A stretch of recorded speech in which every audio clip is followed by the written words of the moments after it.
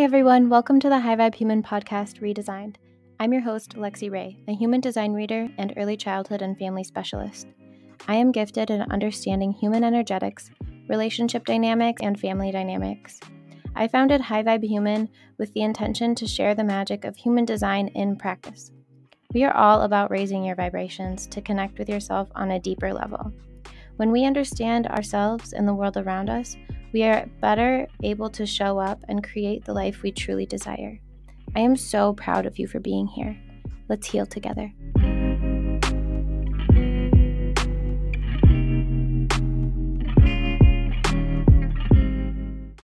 Okay, before we get started, I noticed that when I was recording this episode, it was like a lot of information coming out of me at once, so I kind of forgot to breathe sometimes. Let's all take a really deep breath in through our nose, out through our mouth. If you are able to right now, close your eyes. If you can't, if you're driving, please don't close your eyes. So let's drop in to our bodies. Put one hand on your chest and one hand on your stomach if you're able to. Breathe in and fill your stomach with air. Once you can't fill your stomach anymore, continue to breathe in through your nose and fill your chest with air. Fill your lungs, expand your rib cage, expand your diaphragm as much as you can, and release. All right, let's try. Let's do two more.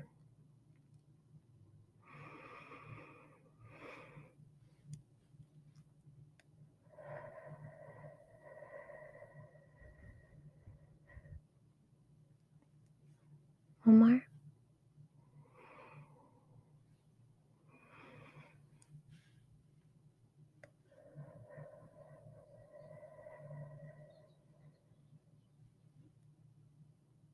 Okay, I lied. We're going to do one more.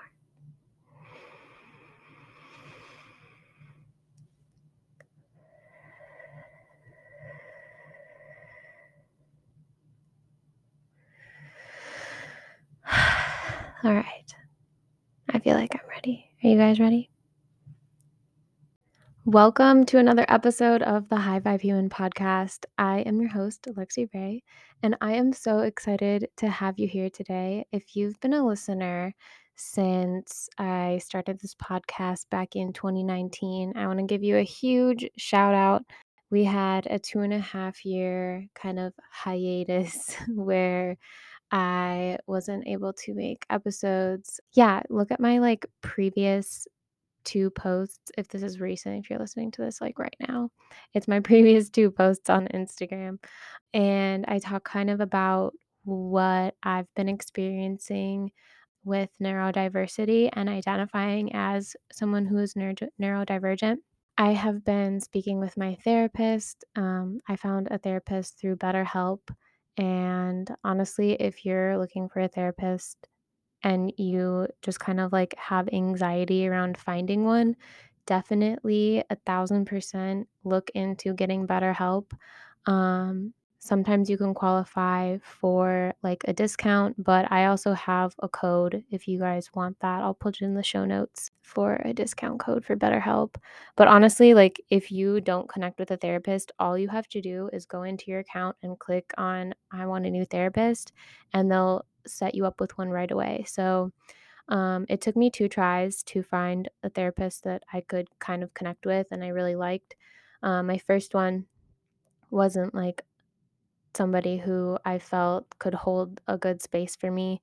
And the second girl that I picked was, oh my gosh, she was amazing. So shout out to BetterHelp within the neurodivergent umbrella, possible ADHD or autism spectrum kind of. Everything is more of a spectrum in the neurodivergent community versus you have this and you don't have this or whatever. Yeah, I just want, yeah, so let's dive into this episode. First, I kind of want to break it down and define what neurodiversity is. Then I'm going to talk about my experience from childhood, kind of all the way up until now, on what made me want to bring this up and talk about this, but that's okay. Everyone's brain works differently and all of that stuff. So, anyways, what is neurodiversity?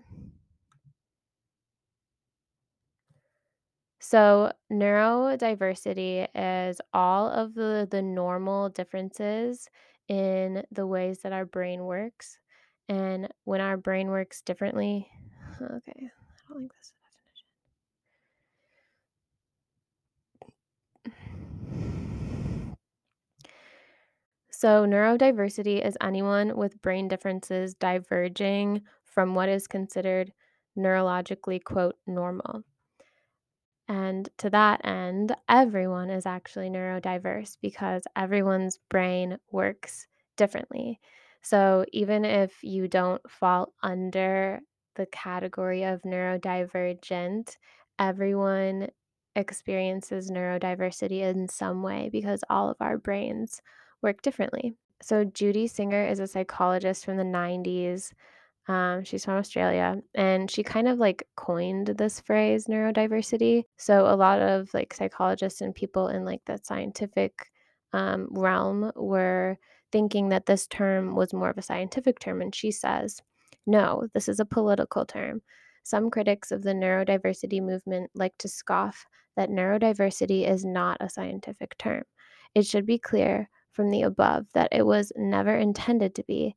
It simply names indisputable fact about our planet that no two human minds are exactly alike.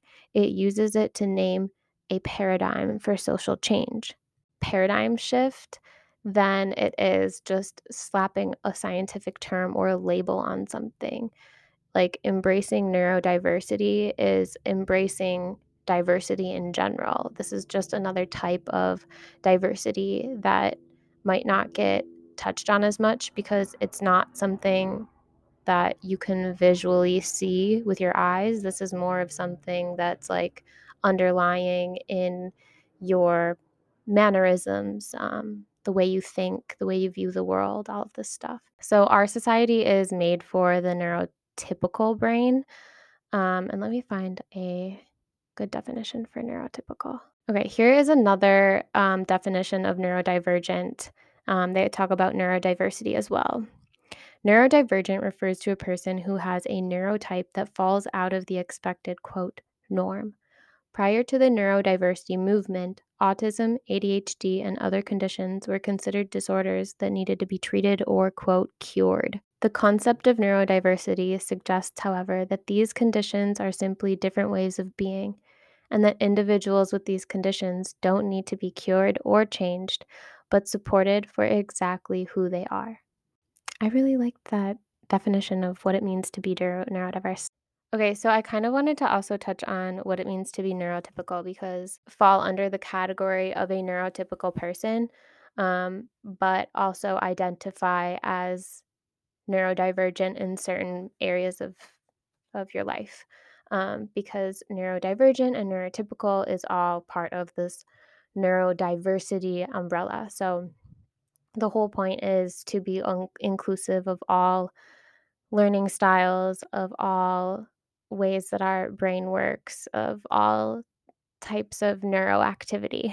So, a neurotypical person is someone who is not autistic and doesn't have ADHD, dyslexia, or another neurological condition. Sensory processing disorder, Tourette's, dyslexia, trauma, PTSD, CPSD, I can't say that, CPTSD, anxiety, specific learning disabilities, developmental coordination disorder, developmental disabilities, gifted and talented. So, honestly, anything in this neurodiverse umbrella could be considered neurodiverse versus neurotypical. So, because neurotypical brains make up the majority, society is set up in a way that caters to a neurotypical mind. So places like school and workplaces, and like that's just like the funnel that society puts us through from like school, the workplace to fucking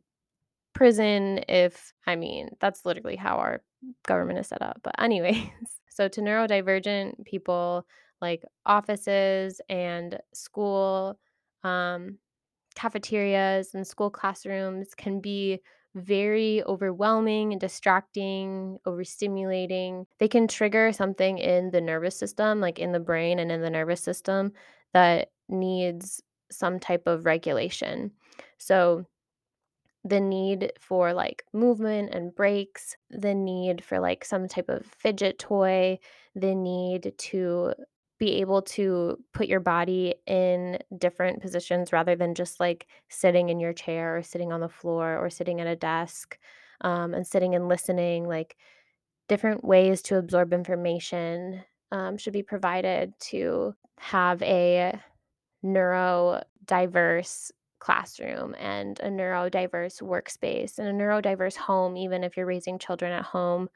Um, so, since our society is set up for the neurotypical brain, neurodivergent brains have a harder time moving through life and completing simple tasks that neurotypicals are set up to complete easier in our society. With a neurodivergent brain, you also have a higher chance that you'll struggle with mental health throughout your life. And it can sometimes lead to serious mental illnesses.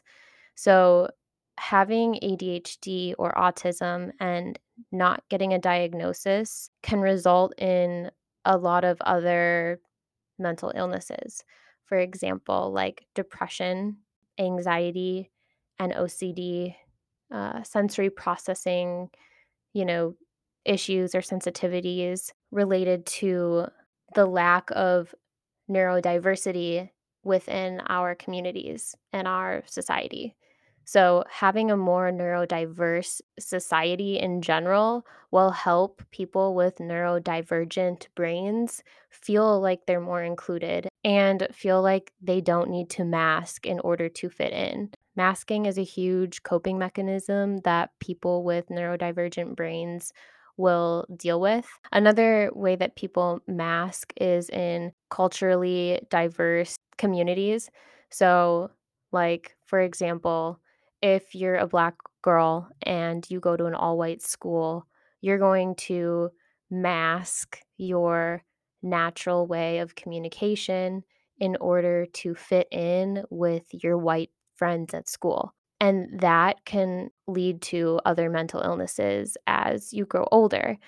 Neurodiversity is much more than just society accepting all neurotypes of brains. It's also society accepting all types of communities and backgrounds and families and cultures and races and non-binary spectrums and everything, because masking is like the culprit of all of, not all of these, but most of these mental illnesses. Like when these kids are dealing with environments that are not supporting their neurodiversity, then this is where all of the fucking mental issues stem from. The main reason why I'm talking about this is to spread more awareness about neurodiversity and to speak on that it's more than just about being inclusive with neurodivergent brains. It's about being inclusive with everybody. Like you can't include a ADHD kid in your lesson plan if you're also not including the Somali kid who doesn't understand like what a fucking mudroom is. Like when you walk into your house, that first little room with maybe like the shoe closet and the laundry room, that's a mudroom. Not everybody knows what that is, for example. That's just one example. And that's like a very basic, generic, elementary example. Is like we need to create these supportive communities and make changes in our society to support diversity, period. And neurodiversity is something that is so, so, so overlooked because you can't see it with your eyes.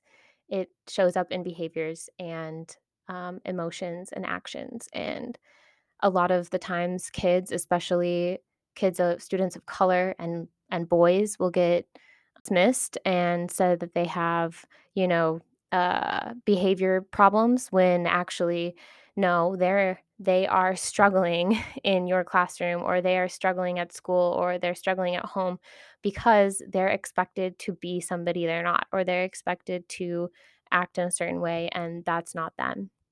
My background is in early childhood education. I'm a full time private nanny, and I used to teach kindergarten. So, talking about this is like that I'm passionate about, because making sure that all children feel included in their society and their communities and their classrooms is super, super important to me. So, yeah. I want to continue to read a little bit from this blog. It's called choosingtherapy.com. It's like they have a few writers and an Instagram that's pretty poppin'. But this article doesn't have an author. That's okay. I want to read a little bit more from this article for your neurodivergent child. So whenever I'm talking about supporting your child, speaking to parents, because this is very important for parents and caregivers and teachers and everybody who works with kids to know. But I'm also speaking to your inner child whenever I'm talking about your child. This is your inner child, as well as any young children that are in your life. So, how to get help for a neurodivergent child? The very best place to start is unconditional acceptance.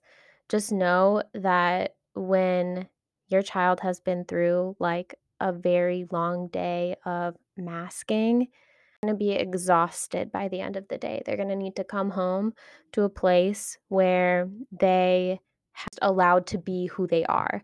And so letting them like stim and be whatever they need to be and get all of this energy out that they've been trying to like be good at school, this is in quotes, be good at school, then they need a place to come home and just be themselves. And this is so important. So, unconditional acceptance.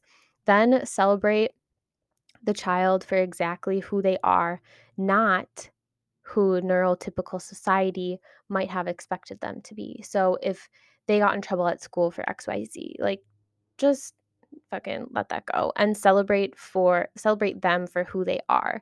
So if they are emotional and the reason that they keep getting in trouble at school is because they have outbursts, acknowledge that their emotional power is just so beautiful. And yeah, there's a lot of different other examples, but that's just one. Finally, be curious about discovering more about them. Work with their differences instead of against them. So, this is honestly where human design comes in. A lot of kids that have a neurodivergent brain just don't fit the mold for what society is trying to create in a human right now. That is okay, because obviously everyone's energy is different, everyone's brain works different. But if you're able to understand your kid's human design chart, if you're able to understand your own human design chart, then you know what type of energy you're working with. And this is also always just a guideline. So if something ends up happening where you have like a huge life experience that changes you, it changes your perspective, it changes your energy, then you might not have a close attachment to like your human design chart as somebody who maybe hasn't experienced like a bigger life change. And I don't know, all of these things are very relative, and it's used as a tool to help. And that's why I love teaching about human design, is because it is used as a tool to help with anything that you're going through and dealing with. Other ways to support neurodivergent people, maybe this isn't your child, maybe this is your adult self, maybe this is your sibling or your parent. Just questions and listen with an open mind. So always think back to, the four agreements: speak your truth, don't make assumptions, don't take anything personally, and always try your best. So when you're sitting there listening to somebody, try your very best to make sure that you don't make those assumptions. Make sure that you're not taking anything that they're saying personally and you're just really trying your best to listen with an open mind. Know that every neurodivergent person is different. So don't compare one person's experience with another person's experience. If they both have okay, that cut off. So what was I saying? So their two experiences of having ADHD is going to be completely different because have lived completely different lives. They have completely different energies, like already. Learn about neurodiversity and understand each person's strengths and challenges. So, yay, learn about neurodiversity. You are learning about neurodiversity right now, listening to this podcast. Um, and understand each person's strengths and challenges. So, if, like I said before, if one person has ADHD and another person has ADHD, they're both going to have different strengths and different things that challenge them. Like, think about you. You have your strength that you know you're good at. And then there's also these places that give you challenge. And any of these places where you experience challenge, a person that's neurodivergent is going to experience these challenges like times 10. Lastly, listen to the individual in the mode of communication that works for them. So everybody, like I said, learns different. Their brain works different, especially somebody who's neurodivergent, where society isn't set up for how their brain works. Make sure that you listen to whatever kind of communication that works for them. So, this is like a personal little story. For me, I have a hard time getting like my brain words out of my mouth properly. So, I always try to write everything down first. And I also use a lot of filler words like and but like so so I kind of cut those out sometimes when I'm editing this podcast, but I leave some of them in because you know, transparency and all that stuff. So yeah, listening to this individual in the mode of communication that works best for them. Maybe um this person needs to write down their emotions and their ideas versus speaking them out. And a lot of times people who are neurodivergent, especially people with autism, will have a hard time verbalizing their emotions or verbalizing their thoughts. And it just kind of all gets stuck in their head. So being patient and being open and aware of their different types of communication styles, yeah, cater to them. See how you can listen different and understand them better. So I've kind of talked about a lot. I kind of talked a lot about different ways that neurodivergent brains struggle in society, but I also want to talk about different ways that neurodivergent brains thrive in society. Neurodivergent brains have the ability to perceive the world around them differently. Back in episode 17, I think, the first one back, talked about bleh. I talked about perception bubbles.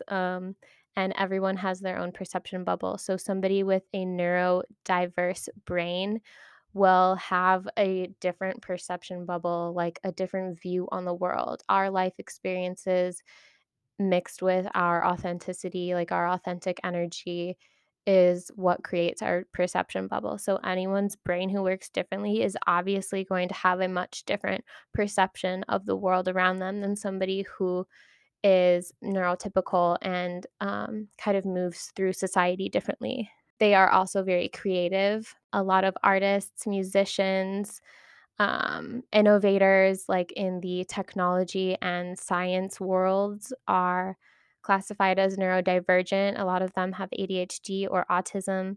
A lot of the contributions from neurodiverse individuals are because they are able to think outside of the box, and their attention to detail is just wild, and recognizing patterns. So, all humans are kind of set up to recognize patterns around them. And people who are neurodivergent, it's almost like a hyper focus, like they can't not recognize these patterns. Um, and that's one thing also too that me personally I have identified with is just like chronically recognizing patterns around me. I don't know if you're one to follow like tarot or angel numbers or anything like that, but each number will have a different message. And if you see like a triple number in a row, they all actually, any three numbers will add up to make a multiple of nine. And like nine is a specific, I'm going off in a tangent right now, but nine is a specific like powerful number in numerology. It's like coming to an end of a cycle. So any three numbers of the same number will always add up to a multiple of nine. And yeah, that holds energy in that of itself. But having a neurodivergent brain, like, and you start noticing angel numbers, you'll literally just notice angel numbers fucking everywhere. I swear. Like, I see angel numbers at least 12 times a day, at least. And I sometimes, like, I don't even go out of the house and I still see a fuck ton of angel numbers. But anyways, okay, back on topic.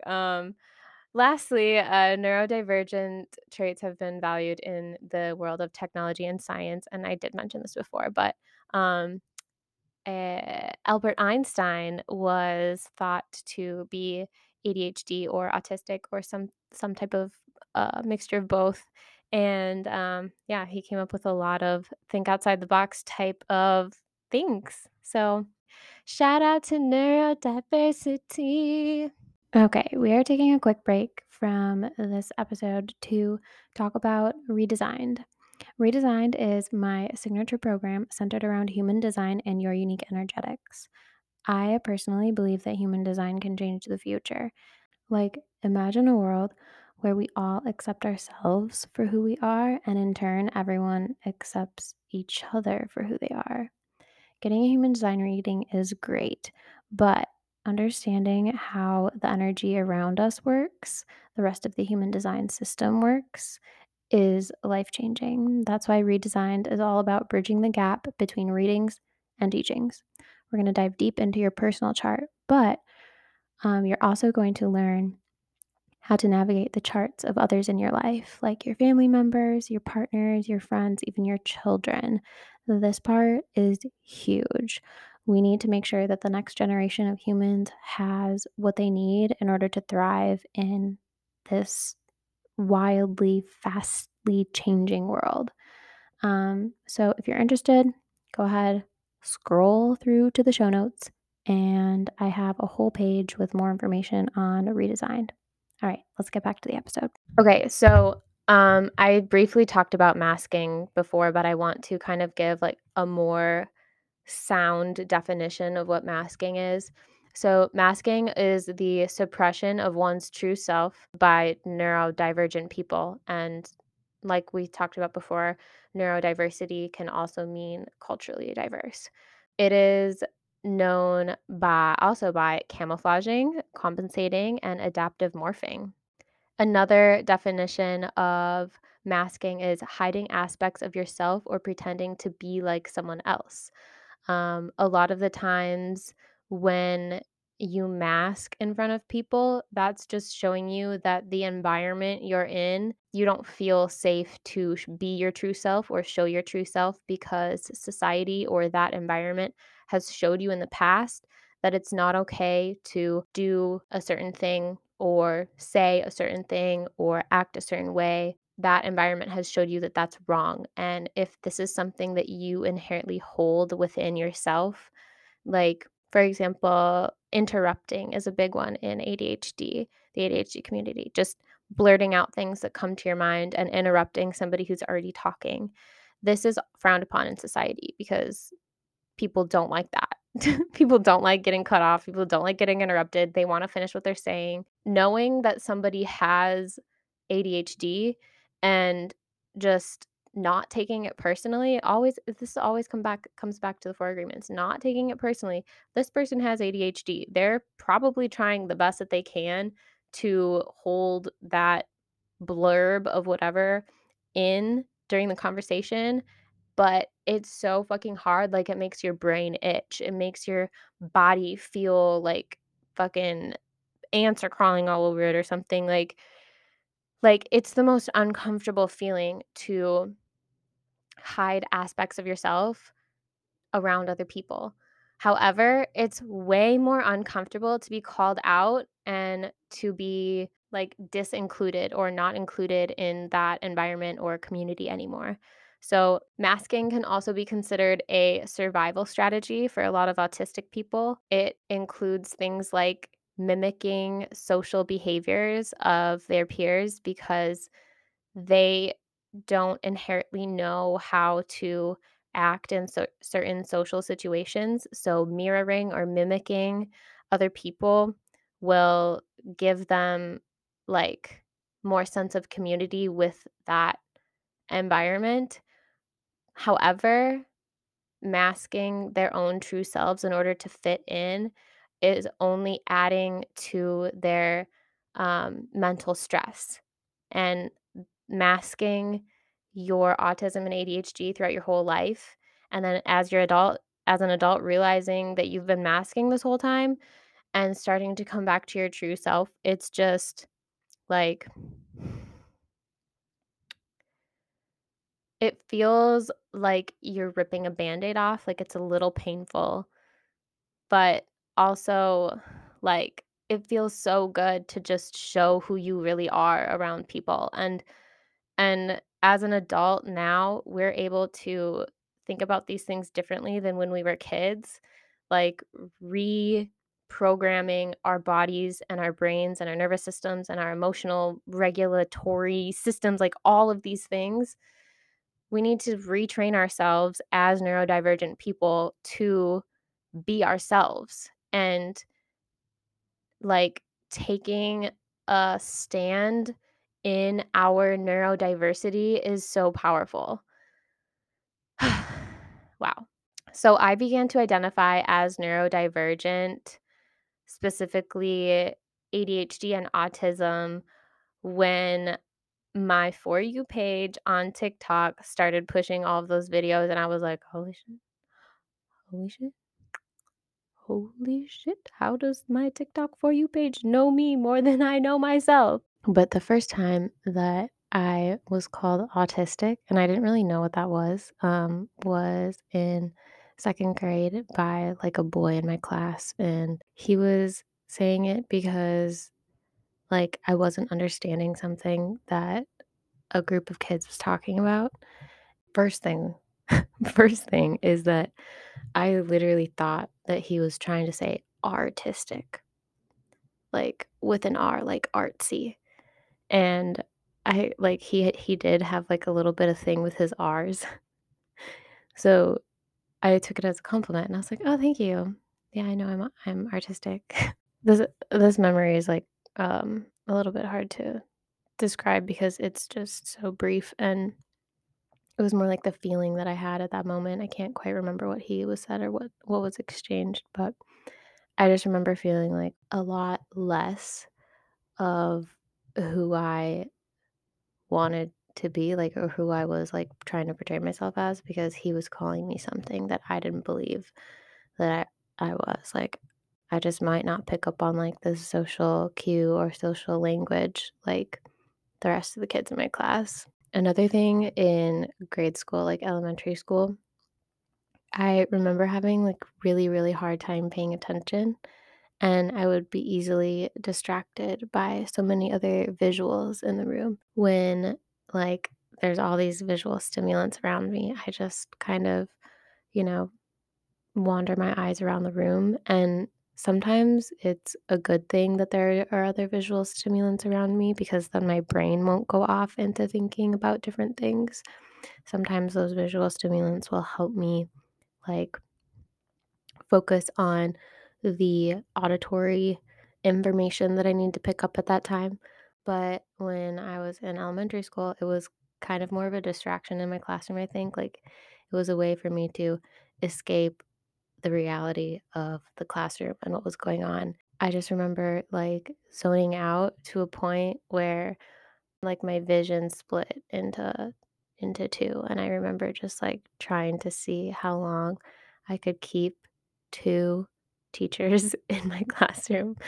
This was me disassociating during my elementary school times, and disassociation is a trait of ADHD and autism. Everyone disassociates at some point in their lives, but it's like the reoccurrence and like how much you're disassociating that will start affecting your life in certain ways. Like some of this time, I'm going to talk about this a little bit later, but um, when you suffer from PTSD or CPTSD, you often will disassociate those memories um, and just kind of like not really remember exactly what happened during that time in your life.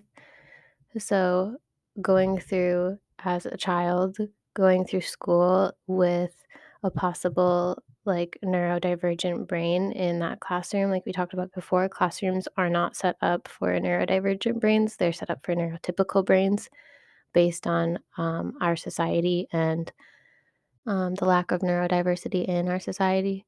Fourth grade and second grade, I kind of like my classroom dynamics, my teachers. I don't know what it was, but I don't really remember too much from those grades, and that was probably because I was either like bullied, picked on. I didn't feel like I was included. I just disassociated that whole year pretty much. I was put into a reading intervention group, and I remember the reason why is because I was just such a slow reader that I couldn't catch up with the rest of the class on the content. So whatever we were learning about, I just like wasn't ever really caught up because I was always worried about getting the content read versus understanding and absorbing the content. And this started like giving me so much anxiety in the classroom. Like during reading time, I just wouldn't, I would shut down. I have vivid memories of like being called on to read out loud. I don't know if you guys ever played this game, Popcorn or like Popcorn Reader. Okay, so the teacher would start and they would like read as much as they wanted to, and then they would say popcorn and then say somebody's name, and it would be a random person's name. Like anyone would pick anyone. So I'm sitting here like trying to read ahead and see where somebody's going to pick me, like follow along the best I can so I can start practicing in my head before I get called on. And like that would never work because every time I got called on, I wasn't ready.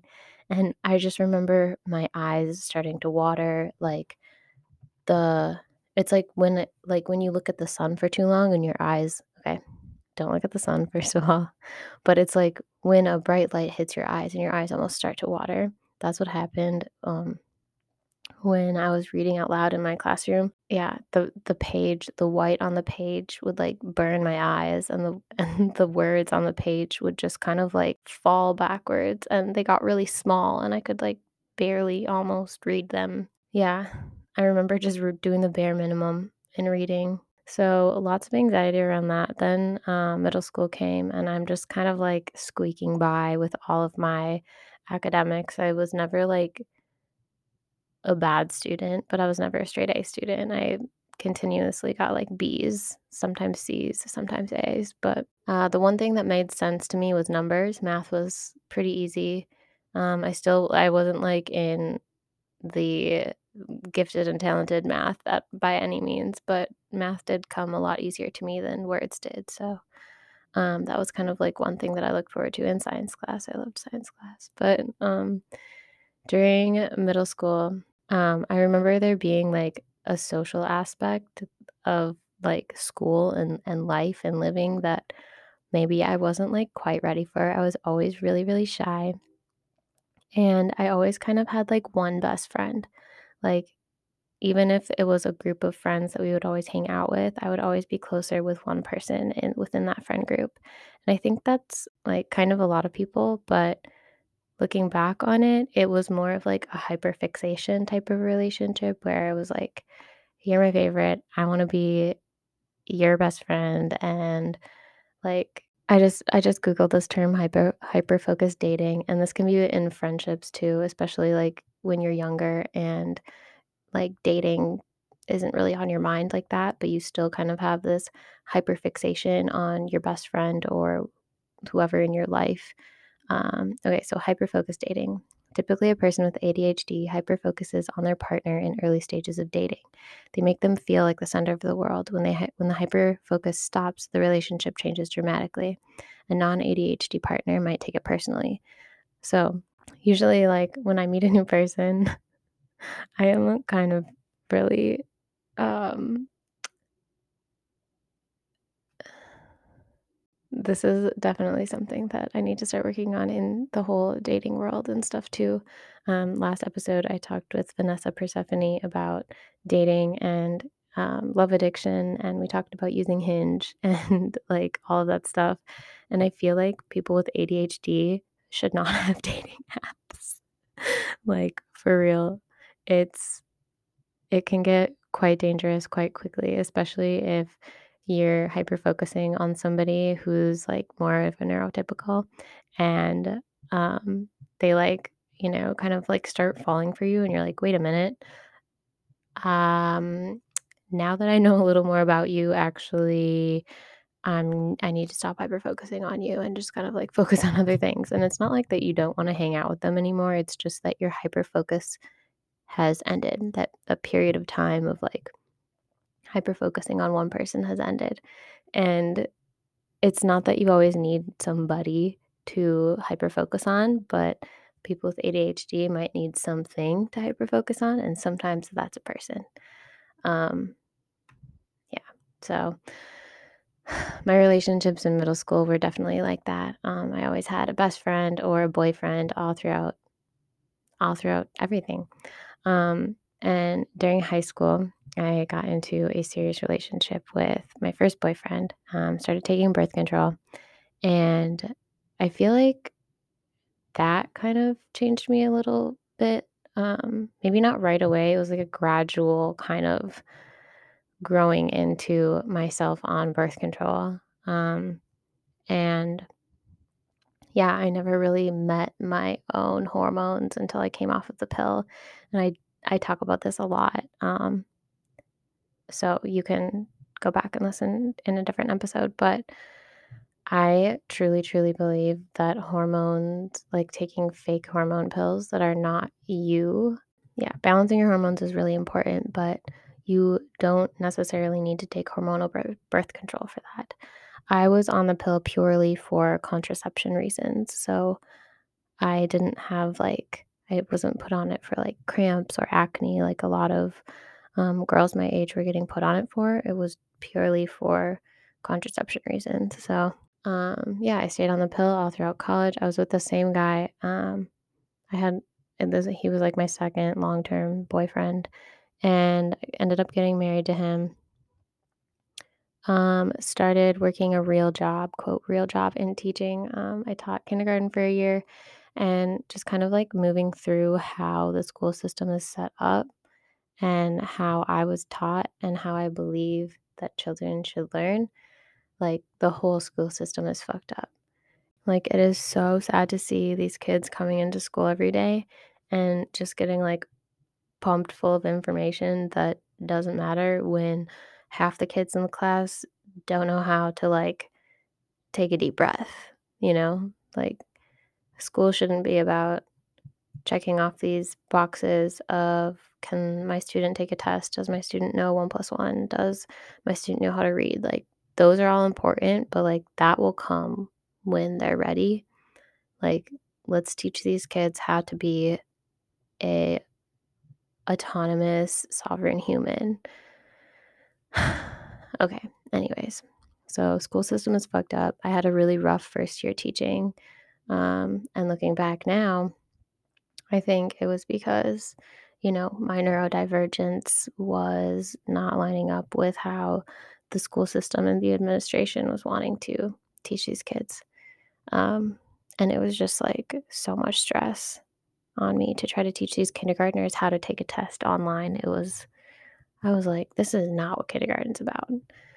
So I ended up, nannying, and I've been a full time nanny, private nanny for the past 7 years now. So love that. I think the reason why I am able to connect with kids so well also is because my brain does work a little bit differently. So I'm able to see things from a different perspective rather than just like the neurotypical adult perspective. Like, I think I've held on to a lot of like my childhood energy from when I was a kid that a lot of adults like forgot about, maybe. And that can be something that a lot of autistic people experience, like just being more connected with their child self versus like moving into this adult self societal norm that we think we should be.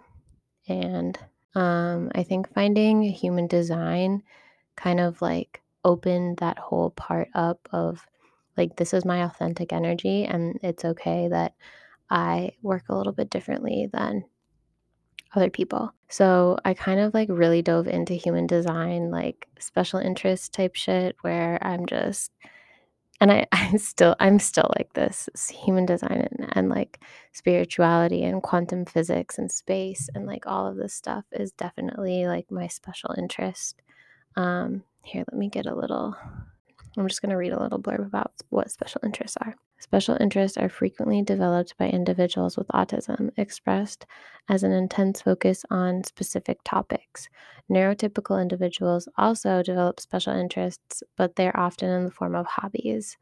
So, focusing on a special interest can actually bring a lot of order and like peace and sense of calm in a stressful, unpredictable world for people with autism. And many special interests include the element of like gathering, either gathering objects or gathering facts, collating and ordering them into logical collections, which are familiar, soothing, and it's like a type of routine. Another thing about special interests is that the reason why people with autism might be drawn towards their special interests rather than like hanging out with their friends is because it's a non social stimuli. So, a social stimuli can be very overwhelming for people with autism because they don't understand like social cues or regular social communication as much as somebody who's neurotypical. So, at a younger age, like kids with autism might experience a greater like reward in their brain from non social stimuli like their special interests rather than having social contact with their peers. Having a special interest is also a characteristic of ADHD as well. It does show up a little bit differently. Like, I mean, it shows up differently in everyone, period. So, okay, so after I got off hormonal birth control and I left my husband, I dated this guy for a while, and he struggled with bipolar disorder.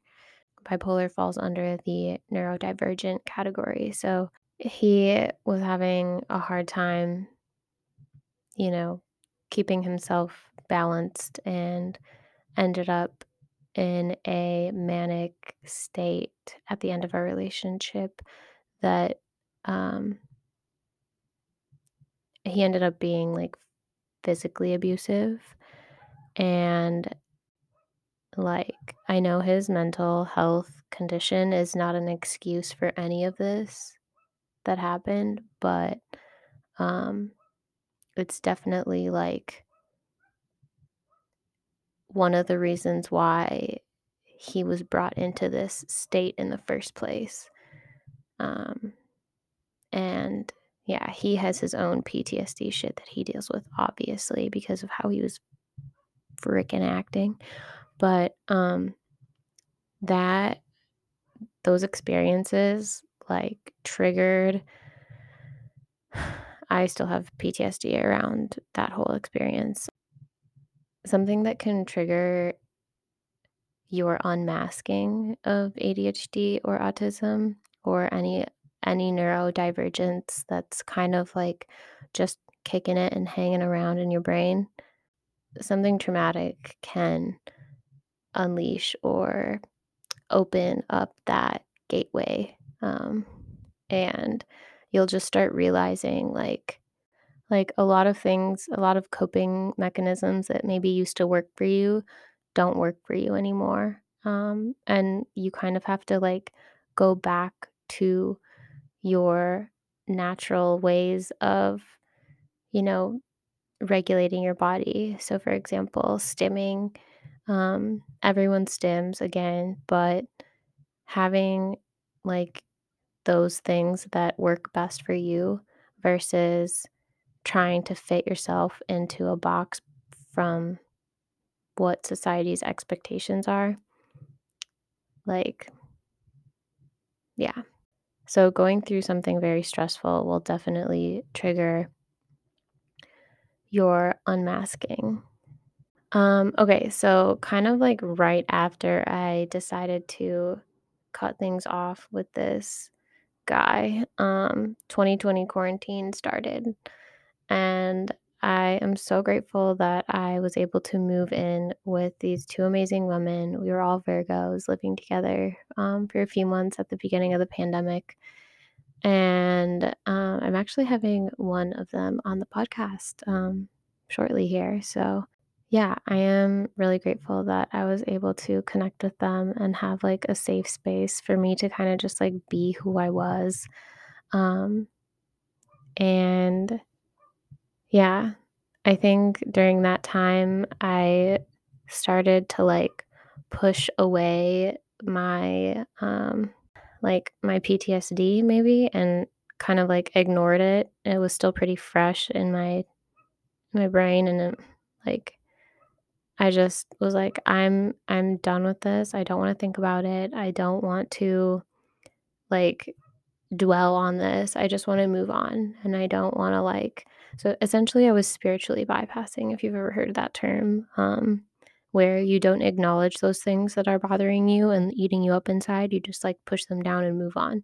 And spiritual bypassing can be dangerous in the long run because those things are going to come up like tenfold later. Um and it did. So after, 2020 quarantine, TikTok blew up and I started like getting like really good stuff on my For You page, like more of my For You page really knows me. And I think anyone else can relate that is on TikTok or watches TikTok. I don't make that many videos, but if you want to follow me, it's hey, it's Lexi Ray, just like my Instagram. And yeah, just, like, having, like, a really good For You page that literally knows you almost better than you know yourself, I swear. I was getting a lot of ADHD and autistic creators come up on my For You page, and it was really validating to feel like I'm not alone going through all of these things, and I think, like, that is what TikTok is low-key really powerful with is making people feel like they're not alone, like, the algorithm will literally just connect. Anyways, um, okay, so once all of that, ADHD and autism stuff started popping up on my For You page, I became the Google researcher and, I dove into anything that I could, reading, like, blogs and articles and all of these things about ADHD and autism, and I learned a lot. Um it was a lot of YouTube too, actually, but I learned a lot, and I was like, "All right, well, I probably am ADHD, like, maybe a little ADHD, maybe a little autistic." And then I moved to California, which was I was planning on doing before the pandemic, but everything just kind of, like, got postponed, which is totally fine. So I finally moved to California, and I ended up catching COVID, so I had to stay quarantined by myself for, like, a week and a half. And during that part, like, being isolated when it's just you and, like, you literally aren't talking to anyone besides maybe on FaceTime, like, it is, um, weird. It gets weird, you guys. It's very transformative. You end up, like, learning how to be alone. We talked a lot about neurodiversity, what neurodiversity means. We talked about autism and Autism Awareness Month. We talked about ADHD, and we talked about using your authentic energetics as a way of discovering your neurodiversity, because neurodiversity is in everyone. All of our brains work differently. Um, if you're neurotypical or neurodivergent, those are just terms to describe your individual neurodiversity. And everyone within the neurotypical world and the neurodivergent world experiences everything differently. And remember that we all live inside our own perception bubbles. Thank you for listening. It means the world to me that you're here sharing this space with me. And if you loved this episode or the podcast in general, it would mean the world if you left a review and shared this with a friend. Remember, you got to know yourself before you can be yourself.